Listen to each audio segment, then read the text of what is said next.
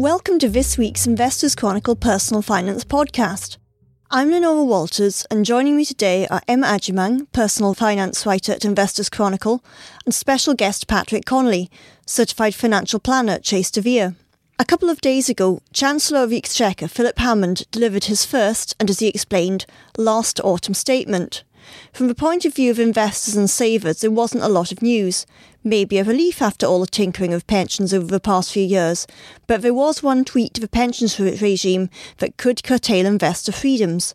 Patrick, what was this and how detrimental is it?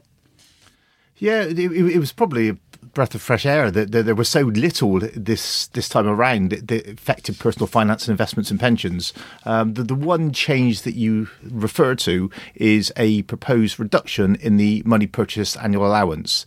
Now, what that means is if people have used the pension freedoms, which came into place April 2015, and have been deemed to access their pensions flexibly, the amount they're able to contribute into a pension tax efficiently is less than for most other people. So the standard annual allowance for most people is £40,000. So you or I, on the basis we haven't accessed our pensions flexibly, are able to put in £40,000 into a pension up to that tax efficiently. Plus, we're also allowed to carry forward unused allowances from the previous 3 years.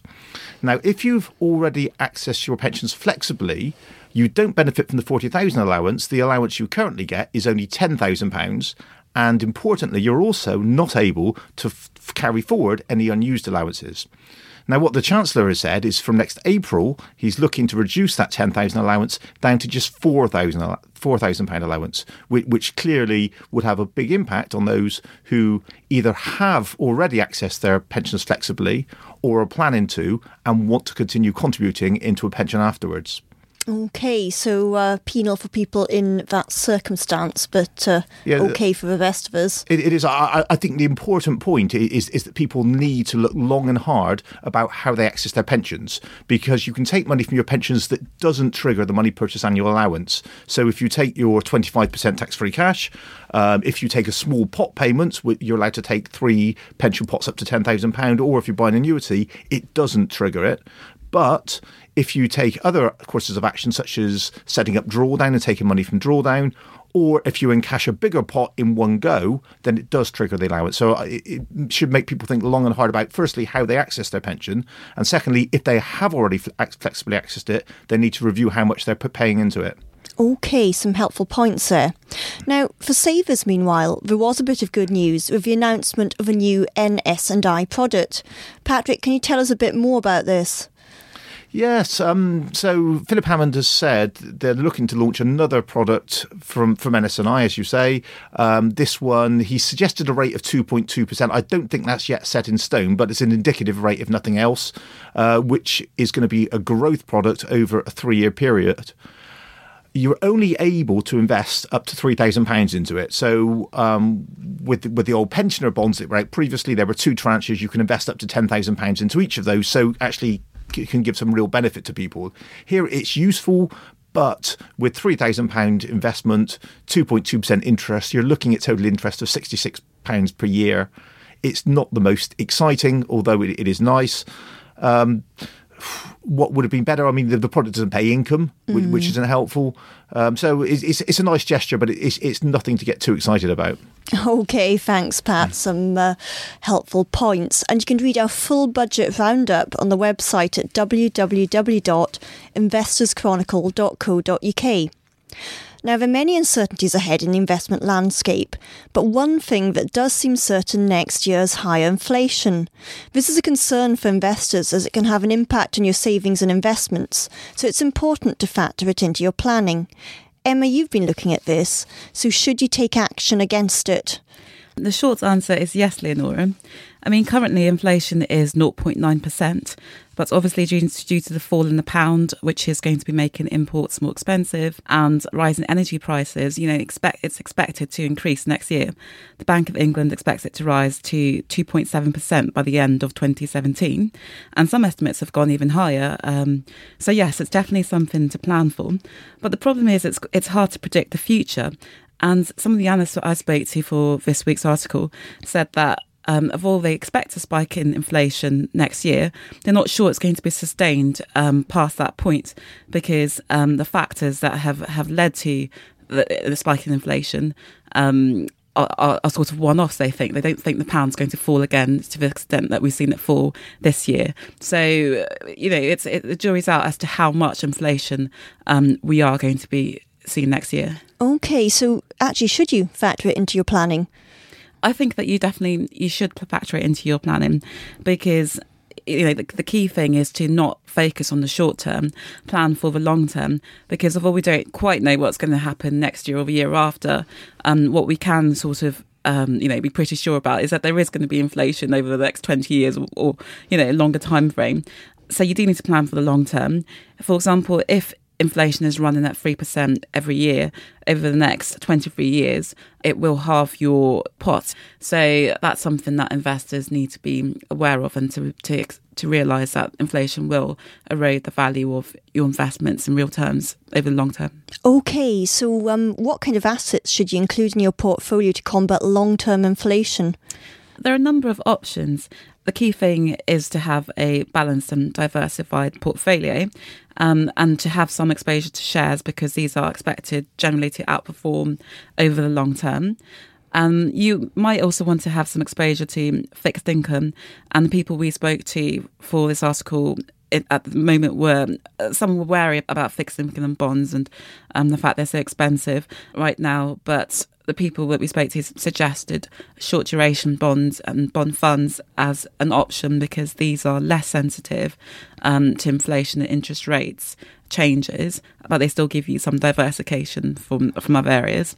And another alternative is infrastructure or property, which are both useful assets for protecting against inflation, because the revenues they receive are often linked, indexed to inflation, CPI or RPI. So that's something that you might want to add in your portfolio as well. Okay, can you suggest some funds for accessing these assets?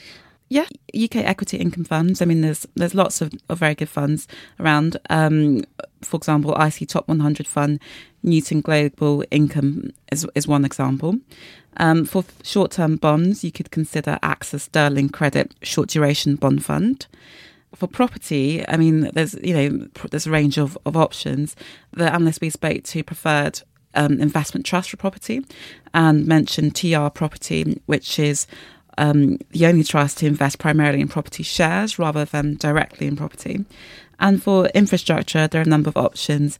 For example, IC Top 100 Fund, First State Global Listed Infrastructure Fund, and HICL Infrastructure as well. Okay, some interesting ideas.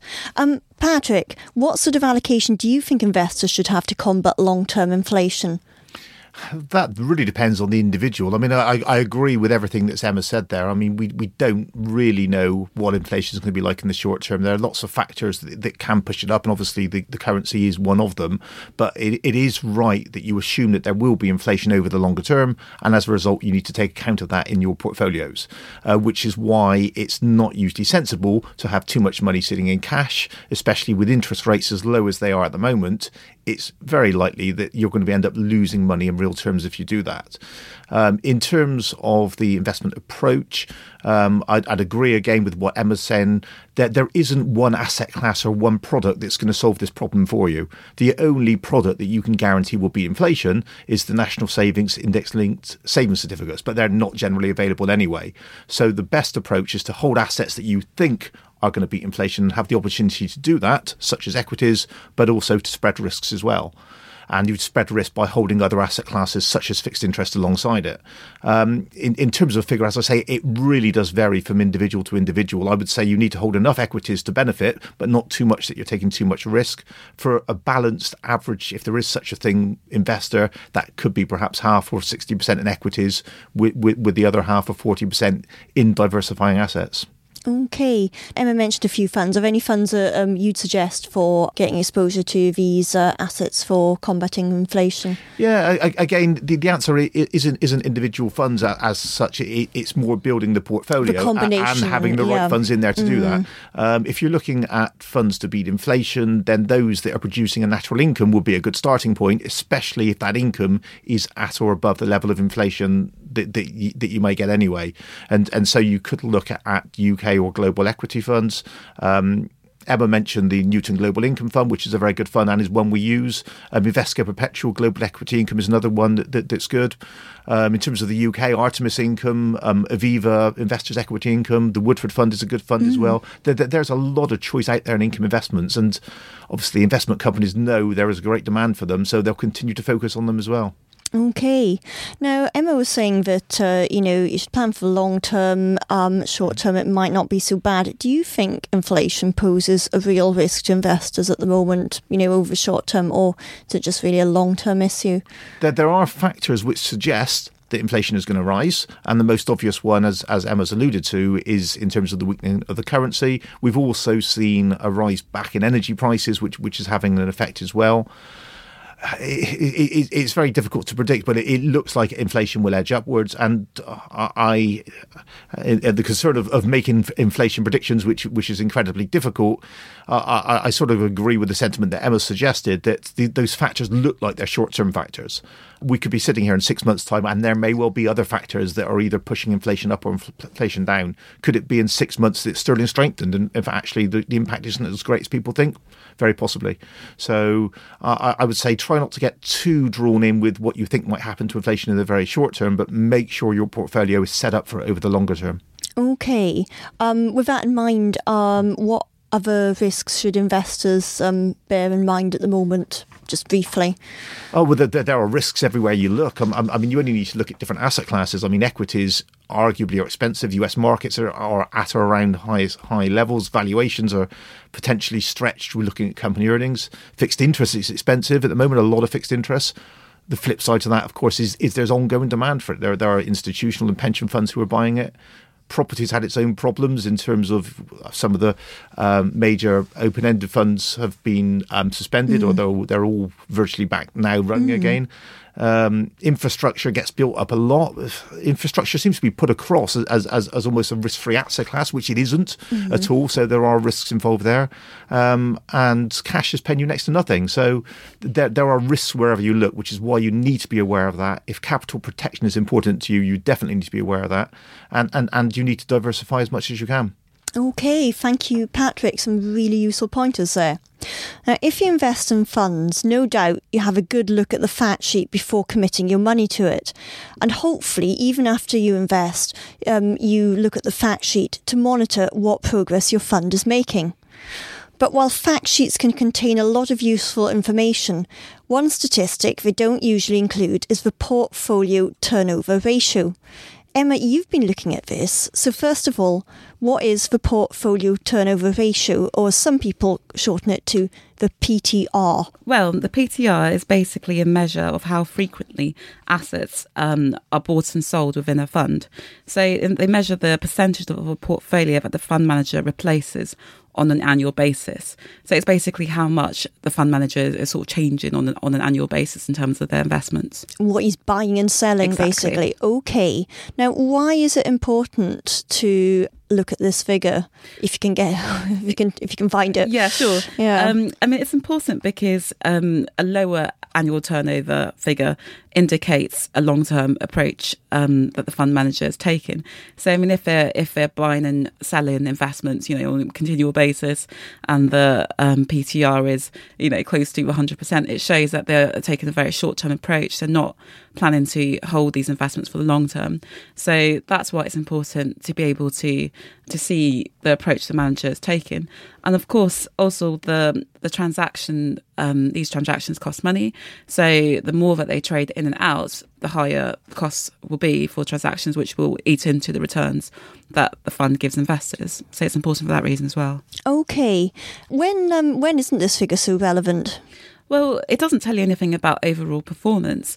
So a fund manager, the people we spoke to said that some fund managers have a high turnover, but actually the performance is very good. So arguably, what's the problem here?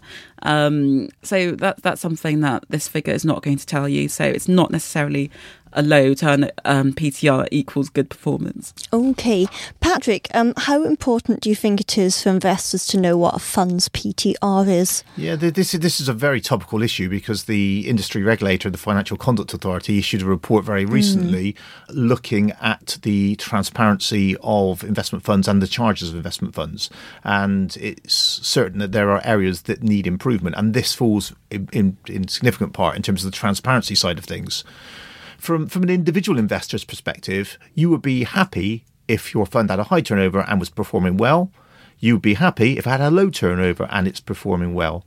The problem with the turnover is you cannot see how that's reflected anywhere, because at the moment the ongoing charge figure, which is put forward, doesn't include transaction charges.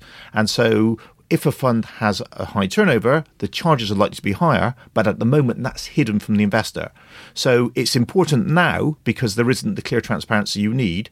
If there was an overall charge figure, which included all of the transaction charges as well as the other charges that are already included, and investors could see that clearly, they could then look at the performance and compare that with the charges and then make an informed decision in terms of whether that was good value for money or not, really without even needing the turnover figure. So at the moment, it's good, it's useful, it lets investors know or gives them an idea in terms of the approach the investors take. But the big issue with turnover and with transactions is charges, and at the moment that's the bit that's hidden, and that's the bit of the gap that needs to be completed. Okay. Now, if a fund has a high PTR, would this be a reason not to invest in it? No, it would depend on the performance of the fund. If a fund has high charges, which again would link into having a high PTR, then that might be a reason, and you'd need to be even more certain that the performance could justify those charges. So, as I say, it boils down to the fact that higher turnover means higher charges, and are those justified? And at the moment, those charges are largely hidden in terms of the transaction charges, and so many investors won't know at all turnover rates in terms of their portfolios. One, because they're not actively disclosed, as you've alluded to previously, but also two, because the charge figures in total aren't disclosed either, so people cannot even see it through there. Okay. I mean, what other information is important when choosing a fund? God, there's a fair bit of information that's important. But just in summary, I mean, if you're picking a fund, it's very useful to have a good understanding of who the manager and investment team are, the processes they're going to use, the charges, the times when the fund is likely to perform well or badly, because certain funds perform well in certain scenarios. And it's very easy to look at short-term performance and get disillusioned with a fund or even sell out of a fund. Well, actually, if you understood that fund, the underperformance in a short period may well be understandable. So I would say most important, having a full understanding of the fund, when it's likely to do well, when it's likely to do badly, and how much you're paying for it. Okay. Now, Emma, one fund group's actually announced that it's going to start publishing PTRs on its fund fact sheets. Who is this and why? It's Baillie Gifford, and they've announced that they're going to be publishing the portfolio turnover ratio for all their retail funds and investment trusts. And they said that they're doing it to prove really that they're taking a long-term investment approach and to give increased transparency to investors. So I think this is definitely part of what Patrick was saying, the increased pressure on the fund industry to kind of show that they're producing active management that's worth paying for. And this, it seems to be an attempt by Baillie Gifford to kind of give some hard figures to the fact that their funds are doing this. That's what they'd like to kind of put out there. Okay, and what kind of levels of PTR do Baillie Gifford funds have? Well, all their PTRs are under, around about 33% and under. So the analyst we spoke to said that any figure below 30% is an indication of low turnover. So Baillie Gifford definitely falls within that. Their funds range from 5% for the Baillie Gifford Global Discovery Fund up to 33% for the Baillie Gifford American Fund. So definitely all within that low turnover range. Okay. Pat, do you know of any other fund groups other than Baillie Gifford that disclose PTRs? Or can people find it, anywhere else, if not on fact sheets? I've not seen companies actively going out and saying they're doing that. I mean, it's positive that Baillie Gifford are taking that stance. I would expect that you might find that other companies start to follow, but probably only companies that have a low turnover because they want to go out and it looks positive. It would be interesting to see a company come out and say, actually, look at us, we are very active, we have a high turnover, because that then gives more focus in terms of them, whether the charges are reflective of that, and then whether the performance is as well. The point, I think, that one of the points that Emma made there, which is a key point, is the word active, because investment funds and investment companies are under a lot of pressure now from passive investments, where charges clearly have come down quite considerably over the past few years or so. And so they're having to demonstrate more that they can add value. And transparency is one way in which they should be doing that. OK, thanks Pat and Emma, and you can see the full list of what PTR's Baillie Gifford funds have in the magazine and on the website at www.investorschronicle.co.uk. That brings us to the end of this week's show, so it just remains to thank Emma Agyemang, personal finance writer at Investors Chronicle, and Patrick Connolly, certified financial planner at Chase de Vere.